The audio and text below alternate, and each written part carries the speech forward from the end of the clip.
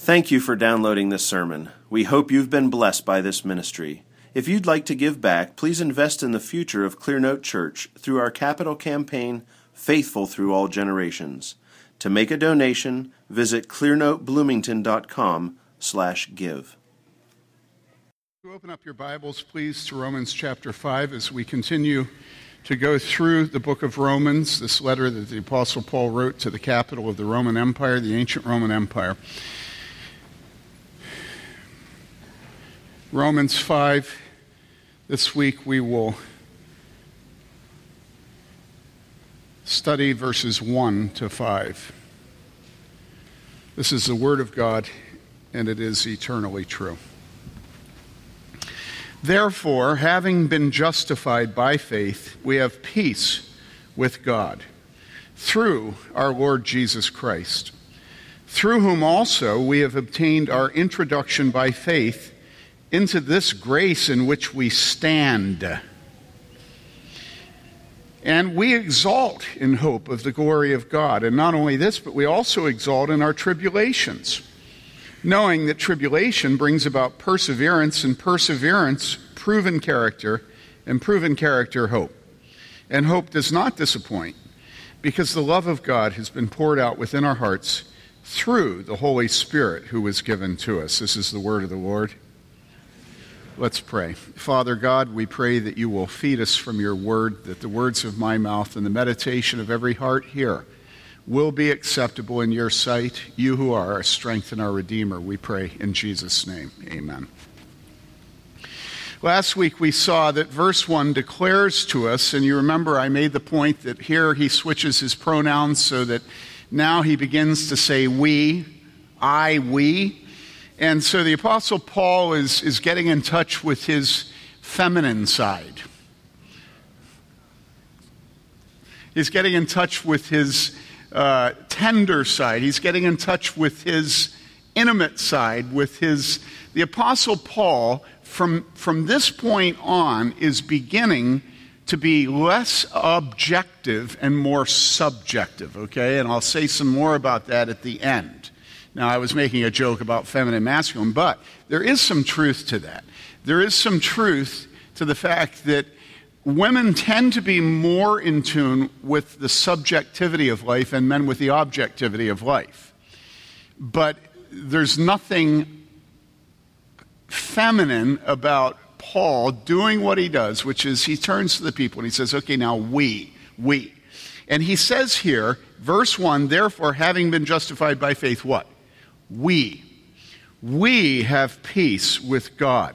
Last week we saw that this is not something to be taken for granted. And if you looked at the assurance of pardon you read earlier at the beginning of the service, you saw that it's the verses immediately following our text this morning. And did you notice it speaks of the wrath of God? And we just can't go around trying to deny the wrath of God. Wrath, and know, is helpful to us to do the work we have to do spiritually. Okay? There are a lot of things in my life that I don't do right because it's the right thing, but rather because I'm afraid of getting a ticket. I was so irritated to get a ticket from a camera in Chicago recently. A camera. Oh. No's and warnings and judgments are helpful. Okay? All of us are not just running around saying, okay, what's right? I just love to do what's right. That's not how we work. And so it says here that we have peace with God. And that peace is from God's judgment. All right? And that's a serious thing because the Bible says it is a fearful thing to fall into the hands of the living God. So therefore, having been justified by faith, we have peace with God through our Lord Jesus Christ. And then verse 2 continues this, through whom also. So the word also indicates that it's not just peace with God that we are given when we have faith in Jesus, but it's other things. And now that begins to open up.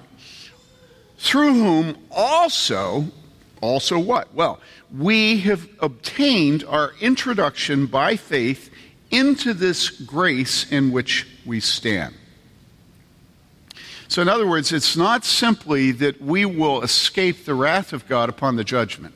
It's also that we presently stand. Did you notice as I read that, how I read it? Did you notice? I emphasize what? Stand. Right?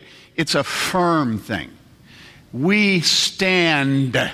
Stand and deliver.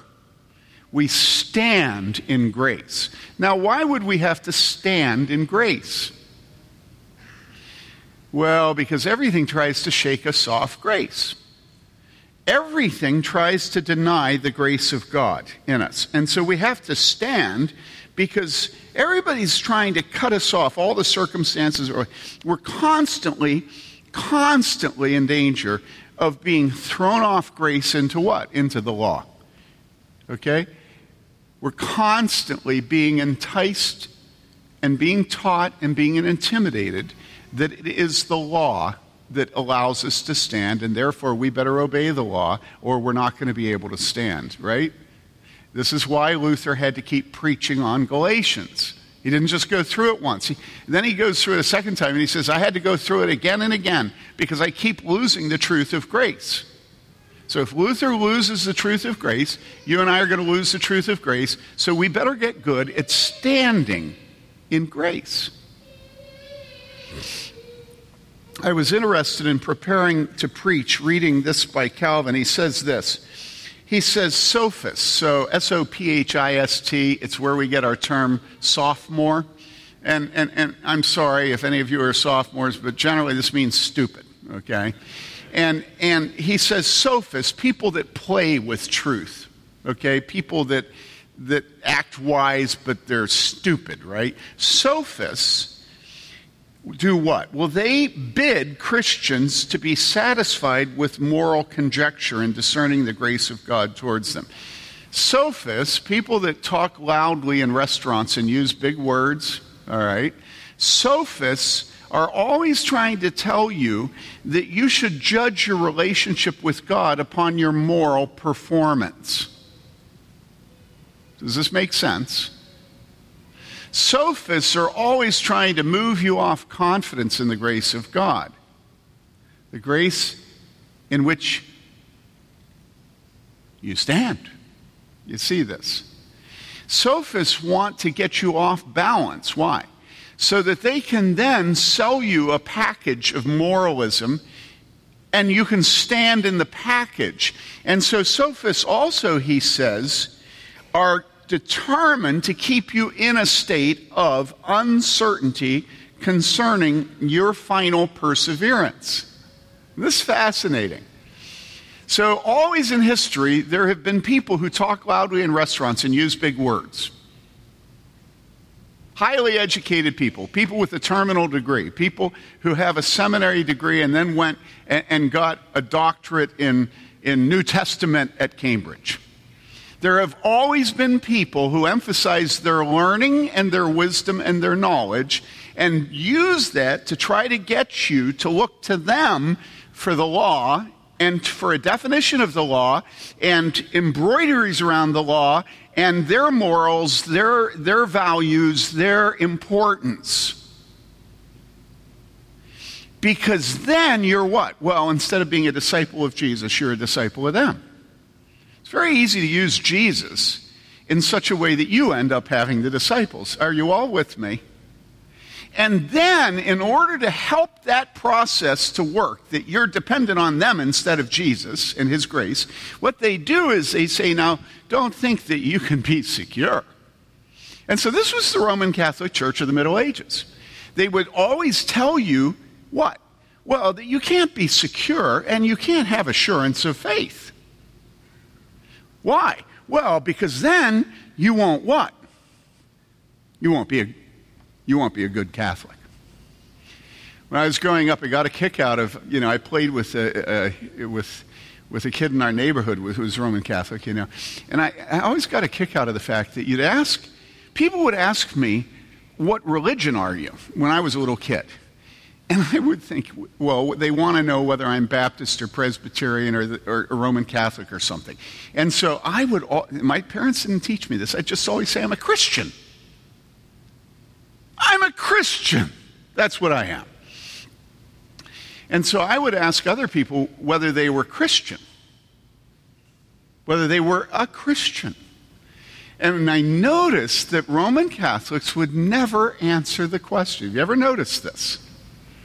They always say, either I'm a Catholic, or I'm a bad Catholic, or I'm a practicing Catholic. But they're taught not to have the kind of pride that would cause them to say, yes, I'm a Christian. Why? Well, because that's very close to having assurance of salvation. The only way you will stay safe is if you never are sure you've made it. Do you understand this? It's kind of like the way a lot of mothers are with their kids.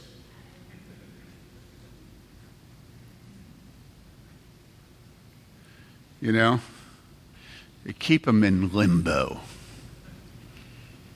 The child is never convinced that they have ever pleased their mother. Their mother is, I can still hear my mother. She's been gone for years. And I know she still disapproves of me.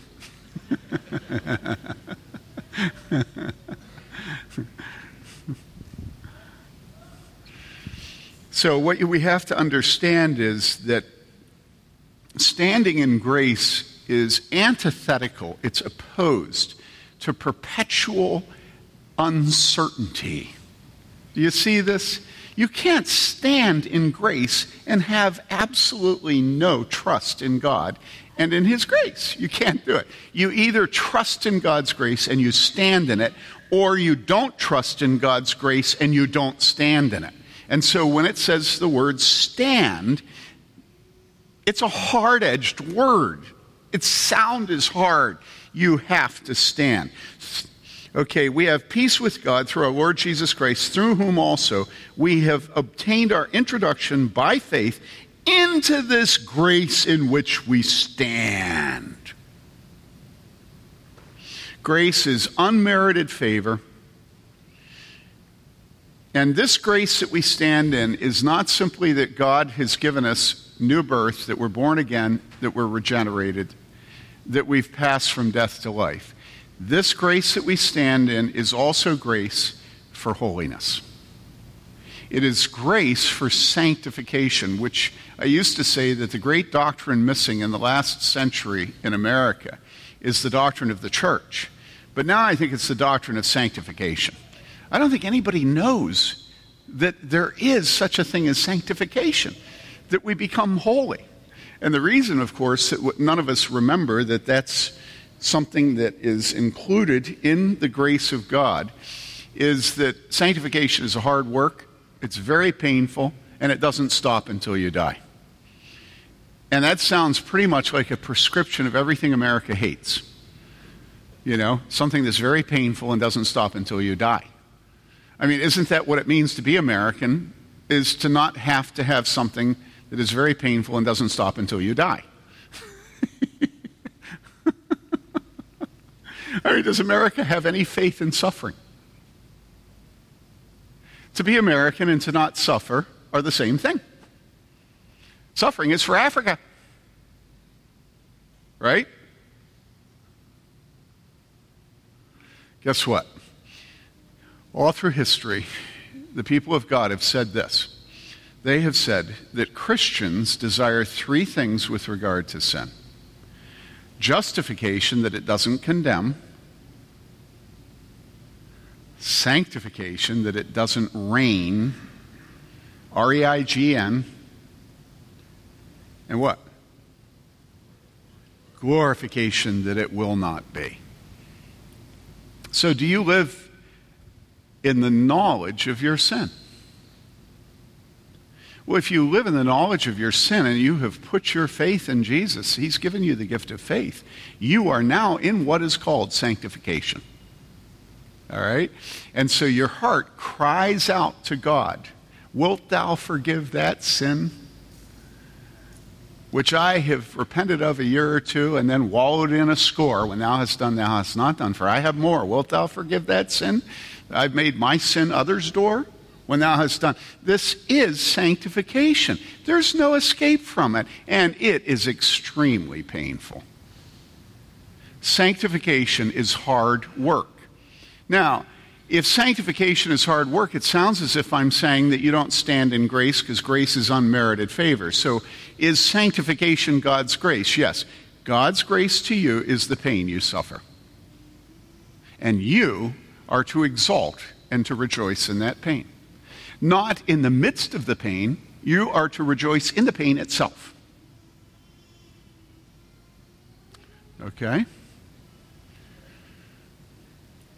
This grace in which we stand, and we exalt in hope of the glory of God.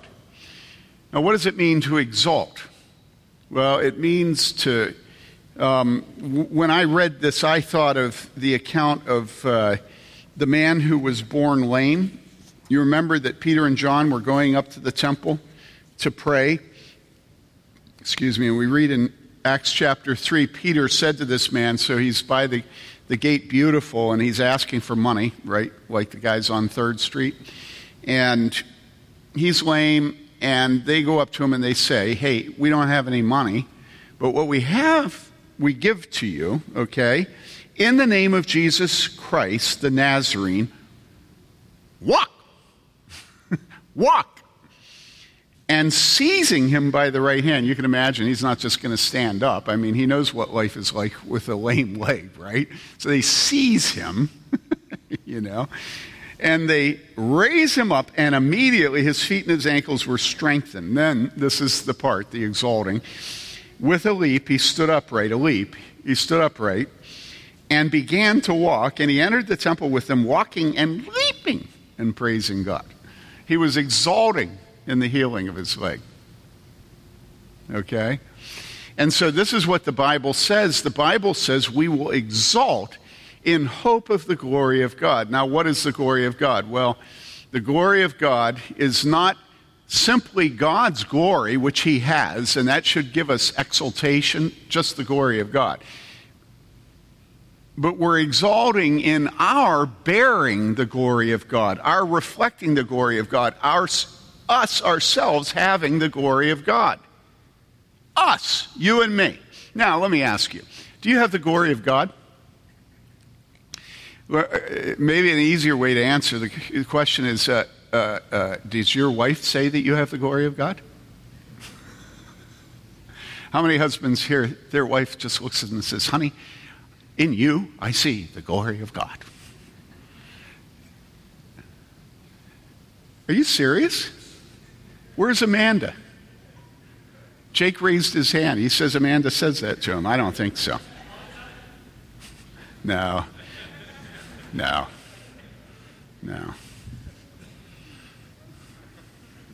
I know Amanda. I know Amanda.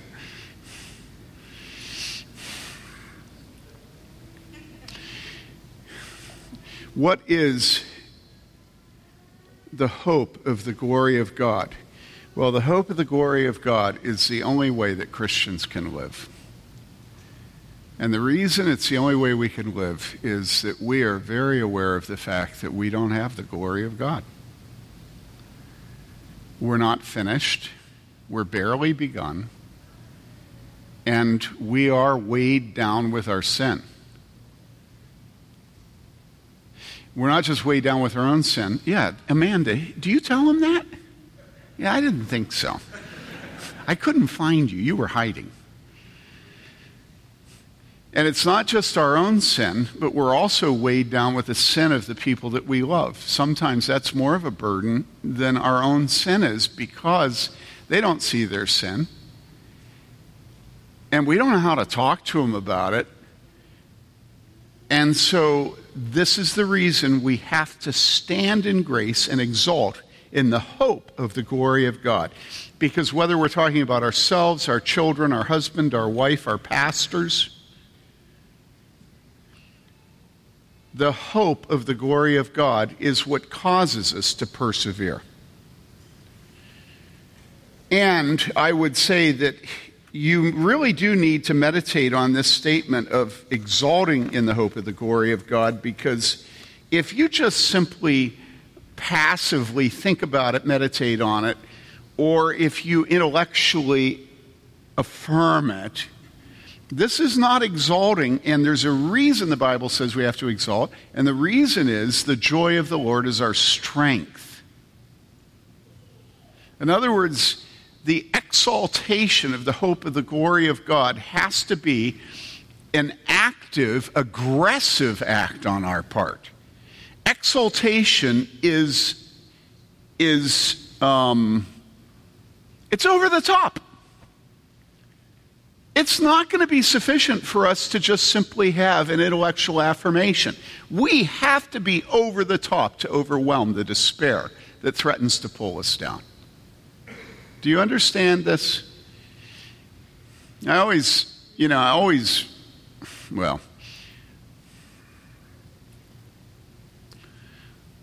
get frustrated with our worship. And it's infinitely better than it used to be.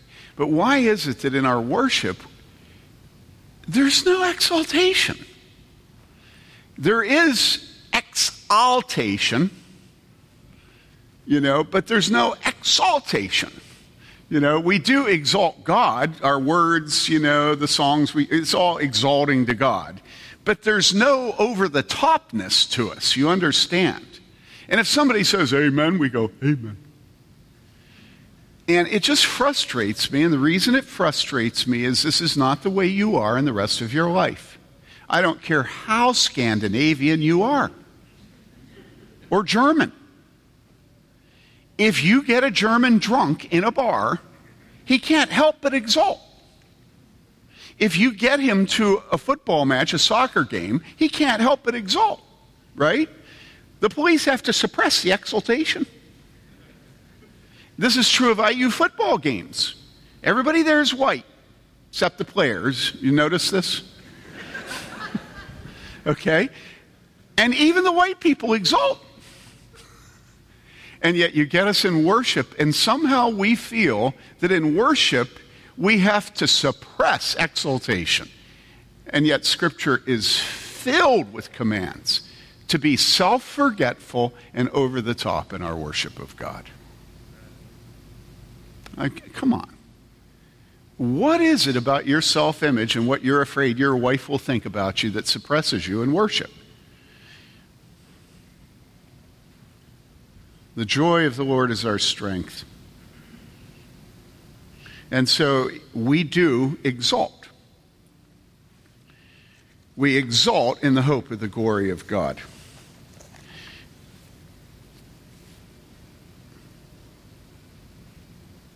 That's not my alarm.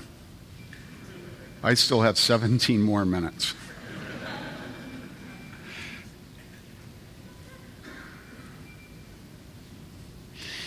The Apostle Paul has this theme in a few chapters, chapter 8, that he hits it again, okay? And let me read it to you. It's Romans 8, beginning with verse 18. He says, "For I consider that the sufferings of this present time are not worthy to be compared with the glory that is to be revealed to us. For the anxious longing of the creation waits eagerly for the revealing of the sons of God. For the creation was subjected to futility, not willingly, but because of him who suggested it, in hope that the creation itself also will be set free from its slavery to corruption into the freedom of the glory of the children of God. For we know that the whole creation groans and suffers the pains of childbirth together until now." Isn't this weird? This is the true environmentalism. But it's not that man, by existing on the face of the earth, is today corrupting the earth. It's that the fall subjected the earth to the same pains as childbirth. Isn't that interesting to think of how women have been subjected to pain in childbirth? And this is the language that God uses to describe creation. Do you ever think of creation as being in childbirth with the pangs of childbirth? It is impossible. The other day I got great delight listening to somebody here at the church talking to Frank about their squash. It was in the office. Frank's a master gardener, and somebody, I forget who it was, Jody. Jody was commiserating with Frank about his inability to grow squash. And I just had this sadistic delight. It's like, do you know how many years I've tried to grow squash in Indiana? Up in Illinois, it grew. In Indiana, every single time the plants, bam, just glorious, and then, they're gone.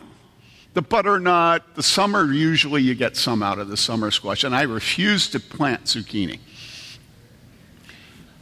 I think the world would be a better place without any zucchini, okay? It doesn't matter what you do, it'll just produce and produce and produce, and you'll eat it until it's coming out of your ears. I don't like zucchini, okay? But the butternut, now that's a good squash,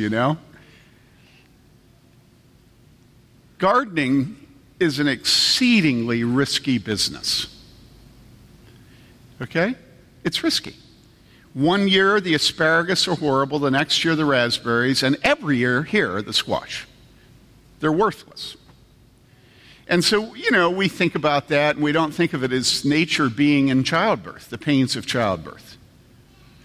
I went through woods with Mike recently, and he was telling me what trees are valuable and what trees aren't. He looks up the trunk, and Mike shows me where there is a slight hump or bulge in the trunk, and he says, now that ruins this side of the tree for 10 feet, and then he shows me the difference between a V crotch and a U crotch, that the U crotch actually can be valuable for somebody making a nice stick. Okay, so we look at trees, and do we see the scabs and the failures? We look at our gardens. We often sit out on the deck, and we have a hummingbird feeder. Okay? And the hummingbirds come around this feeder, and it's only like 5 feet from my head when I'm sitting there. And one day I was sitting in the room looking out the window at the hummingbird feeder. Somebody was in there, and they said, oh, look at the hummingbirds. They're dancing. I said, no, they're not dancing. They're fighting. Hummingbirds never stop fighting. And they're nasty to each other, and they just never stop fighting. Now, I've sat there wondering if I should assign a moral content to hummingbirds. Are they moral agents? If they are, they're nasty. They're like bluebirds. I mean, not bluebirds, blue jays. Blue jays are nasty birds, Here's what the Bible says.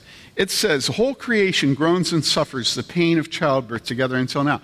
What is creation waiting for? Creation is waiting for its redemption. Okay? And you and I are supposed to exalt in the hope of the glory of God. And that glory will change us and make us holy, make us like Jesus. And it will change creation, and it will make it perfect. Okay? Do you have a desire to see this happen, or are you content with the world that you have received?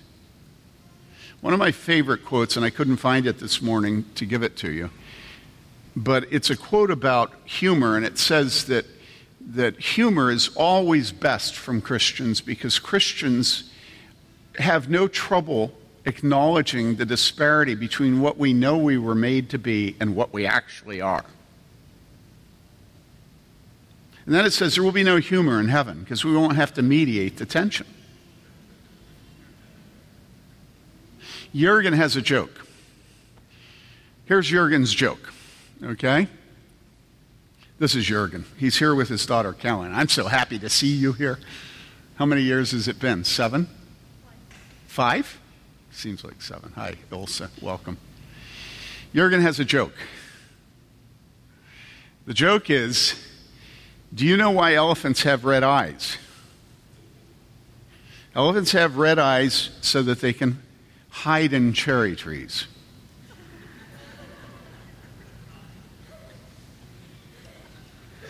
Have you ever seen an elephant in a cherry tree? See?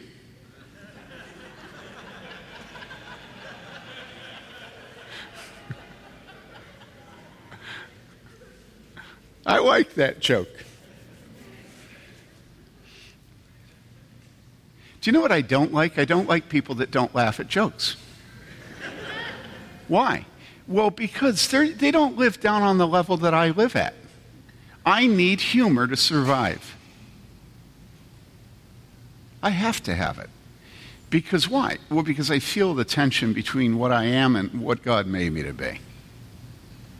And it just weighs me down.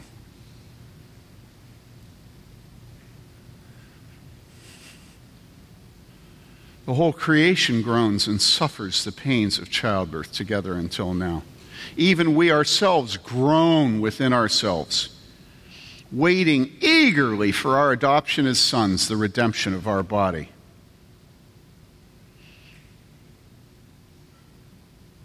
For in hope we have been saved, but hope that is seen is not hope, for who hopes for what he already sees?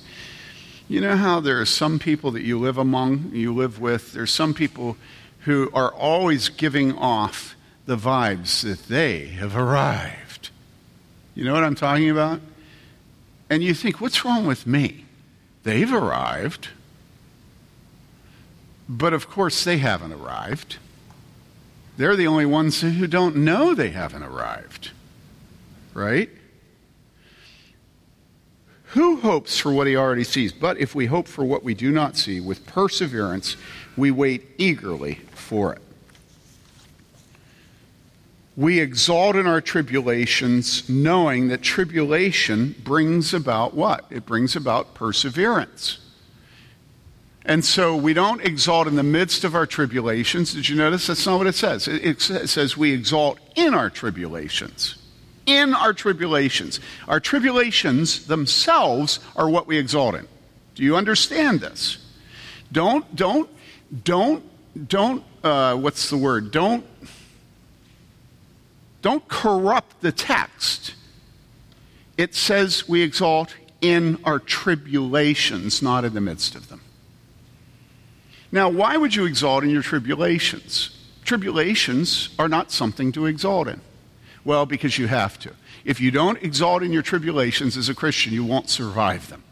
Instead, what will happen? Well, you'll become bitter. That's what will happen. And you say, well, I can exalt in my tribulations if I get cancer. But why should I exalt in being married to a shrew? I'm not supposed to be thankful for sin. Well, okay, how about you being a selfish narcissist married to a shrew? You say, yeah, I shouldn't exalt in that. I shouldn't expect my wife to exalt in it. I say, okay, so all those things that you said in your vows, for rich or for poor, in sickness and in health, right? So only in health and only for richer. Is that what marriage is about? No, it's not. We have to live in an understanding way with our husband and wife precisely at the point of their weakness, their brokenness, or their sin.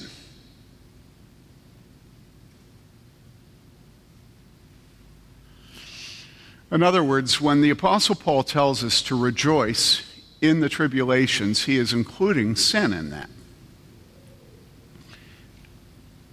He's not telling us to be thankful for sin, but to the degree that the sin causes you to suffer, is this not something that you should rejoice in? Shouldn't we rejoice that we're fully embarrassed? Shouldn't we rejoice that we pay the penalty for our sins here in such a way that it causes us not to sin again? I mean, do you understand what I'm saying? Of course we rejoice in things that are a result of moral failure on our part and other people's part. That is what a huge proportion of the sufferings of this life are caused by. If we're running around trying to keep track of what suffering is the result of someone's moral failure and what is not, we'll never rejoice, because it's almost never that there is not a moral content to the suffering of this life. Do you understand this? I mean, take cancer, for instance. I remember a young woman in our church who I love dearly going into nursing and announcing that almost everybody that's in the hospital is there because either they're too fat or they smoke or they do drugs or something. And remember, I love this young woman. I mean, really love her. But I was so disgusted by that statement. Is it true? It's true. Right? It's true. But what kind of person makes that observation? Well, that's the kind of person that when they get cancer is quick to tell you that they've always been a vegetarian and this shouldn't have happened to them. You understand what I'm saying? Look, it doesn't matter whether it's cancer. I mean, even when you get down to the issue of asbestos, you might be innocent, but what about your employer? What about the people that built the building that you were cleaning?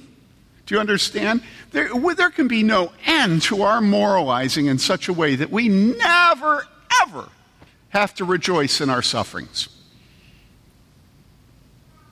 Do you understand this? I mean, even down to the point of the Twin Towers in New York City, okay? So if there's ever a case where America has decided that we should not be thankful and grateful for our sufferings, it would be the Twin Towers, right? We're all agreed that the Twin Towers was because of other people's evil and it should not be a source of us giving thanks. And we were perfect and they were awful, right? That's the moral story of the Twin Towers. But has it ever occurred to you that God could have been behind the Twin Towers and that it's not accidental that it was the financial district of New York City? And that that's probably the source of the greatest wickedness of the United States in terms of our pride? Come on. We have to exalt in the hope of glory and recognize that God sends the difficulties in our life. Why? So that we will learn what? Perseverance. That's why. And learning perseverance is hard. What is another word for perseverance? It's endurance. Endurance, again, is endure. Endurance is not a soft word. It's a hard word. Is it easy to learn endurance? Any of you? How about the good ship endurance? How about Lord Shackleton? Was that easy? 1915, for 10 months, that ship down at Antarctica sat between ice and was finally crushed in November so that it sank and they had to abandon ship. For 10 months, the good ship Endurance sat in the pressure of the ice. And what did it do? Well, it was sort of onomatopoetic. It endured. And then finally it succumbed. And this is an indication of how God deals with us in life, okay? God puts us under pressure. And we are to rejoice in that pressure because without it we will not learn endurance. Okay? So the question is, do you want to endure? And so right now you're going to say, oh yeah, I want to endure, right? And I say, okay, are you willing to pay the price? And you say, well, not really. And I say, well, you won't learn endurance. You say, well, I have another plan. I have a different professor. He's learned a new technique. It's called the new endurance. And that new endurance can happen without there being any pressure on me. And I say, well, why are you giving yourself to a curriculum other than what God has ordained? It says we also exalt in our tribulations, knowing that tribulation brings about perseverance, endurance. And perseverance, proven character. Do you want to have proven character? Do you want to have a character that is proven? Or do you want to be soft? What do you want? Do you want to be firm? You want to be soft? What do you want?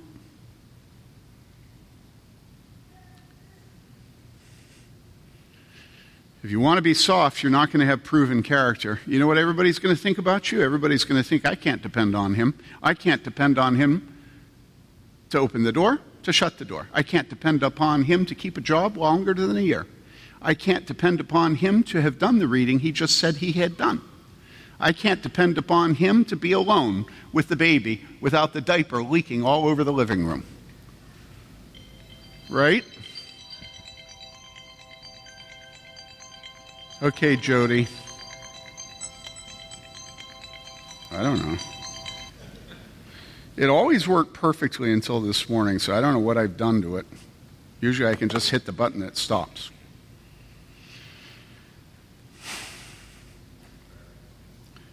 What do we want to be? Do we want to be soft? Or do we want to have proven character? Do we want other people to be able to depend on us? How do we get that without having suffering? Afflictions. Okay, you all with me? So I'm a shepherd, and I know my sheep. Okay? That's what a shepherd's supposed to know. He knows his flock. And if you were to say to me, you know, who would you put your money on in this church? You know, if you had to put money down on somebody. Do you know who I'd put my money down on? I'm going to tell you the person's name. But stop and think. A lot of you know a lot of people here. If you were going to put your money down on somebody, who would you put your money down on? Well, it would be the person that has really suffered. Does that surprise you? No. Her name is Katie. If I had to go into a battle, I would prefer Katie to any man in this church. Why? Because she's suffered. And so I know I can depend on Katie. Now, does anybody want to gainsay me? Not one person here will argue with me. So what do you want? Do you want to have faith like Katie? Then exalt in your suffering. Because if you don't suffer, you will not have the ability to stand in grace and to exalt in your suffering. And it produces proven character, and proven character, hope, and hope doesn't disappoint. You don't want to be disappointed? This is the process. Because why? And this is the end. Because the love of God has been poured out within our hearts through the Holy Spirit who is given to us. And so the teaching that the Apostle Paul is giving us under the inspiration of the Holy Spirit is that all these goodies, which are standing in grace, that's what it consists of, all these goodies, all these things end up with us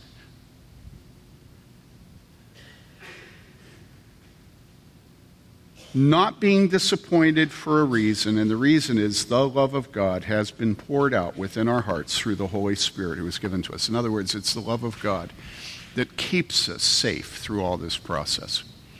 God has poured his love out in our hearts through the work of the Holy Spirit. Now, this is the final point. When the Apostle Paul ends with that statement, is he making a theological declaration? You can say yes. Is it an objective statement of truth? You can say yes. But the thing that should be clear to you is this is not simply an objective doctrinal statement. This is extremely subjective. This is, remember I told you at the beginning I was going to come back, this is tender.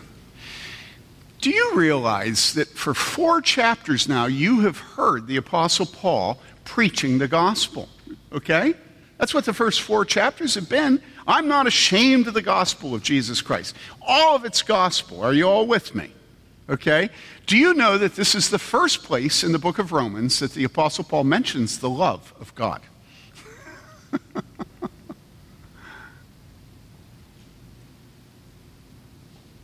here is the love of God. And it's what sustains us in this incredible pressure cooker that has been described here. It is the love of God that the Holy Spirit has poured out in our hearts. Love is what keeps us going. God loves us. And so I end by asking you, I know it's weird, but do you feel like God loves you? Do you feel like God loves you? You say, well, what does my feelings have to do with it?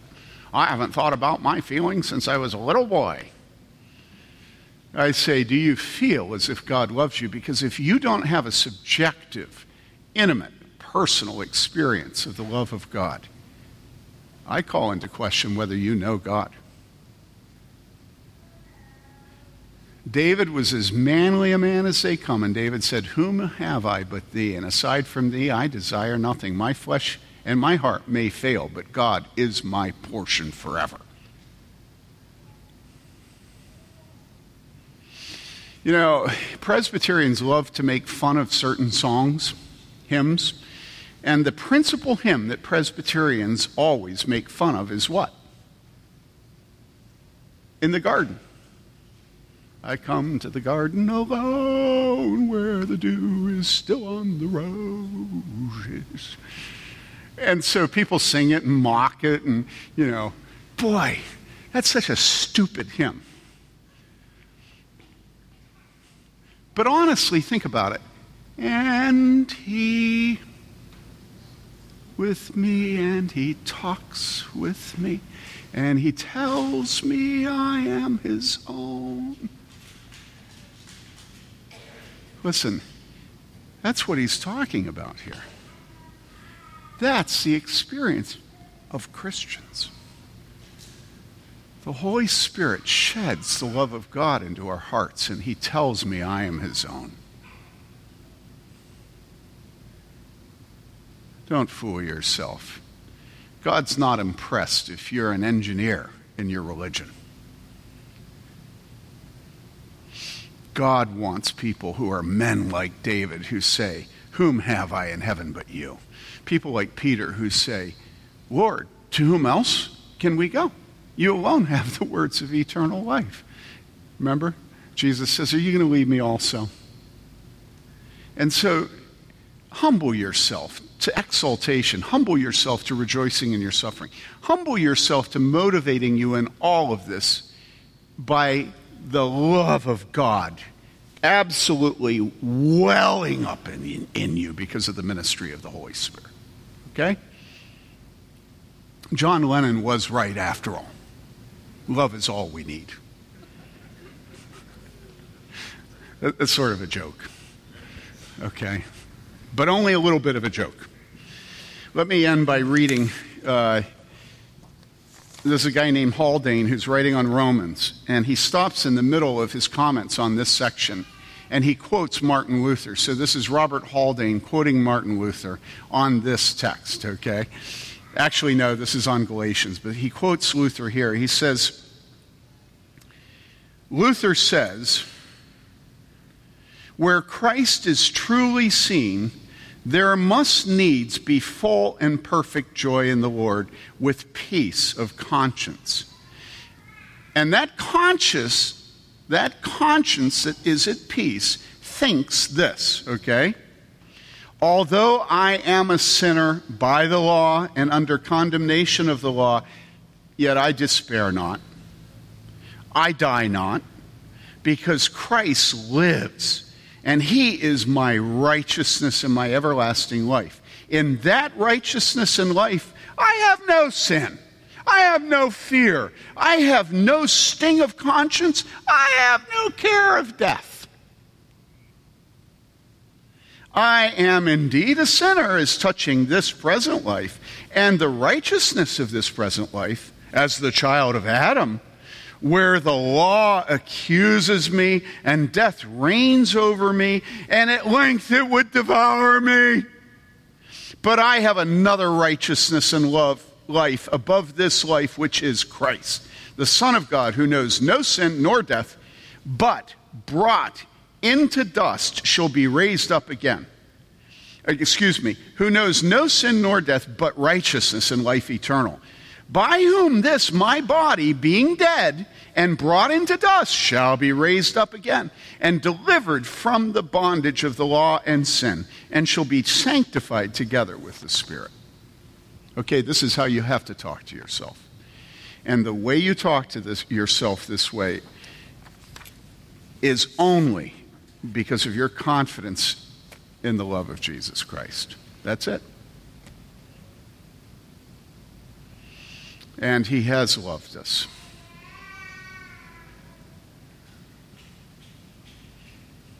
And so we proclaim his death. Greater love hath no man than this, that he gives up his life for his friend. So let's come and eat together. The elders, please come.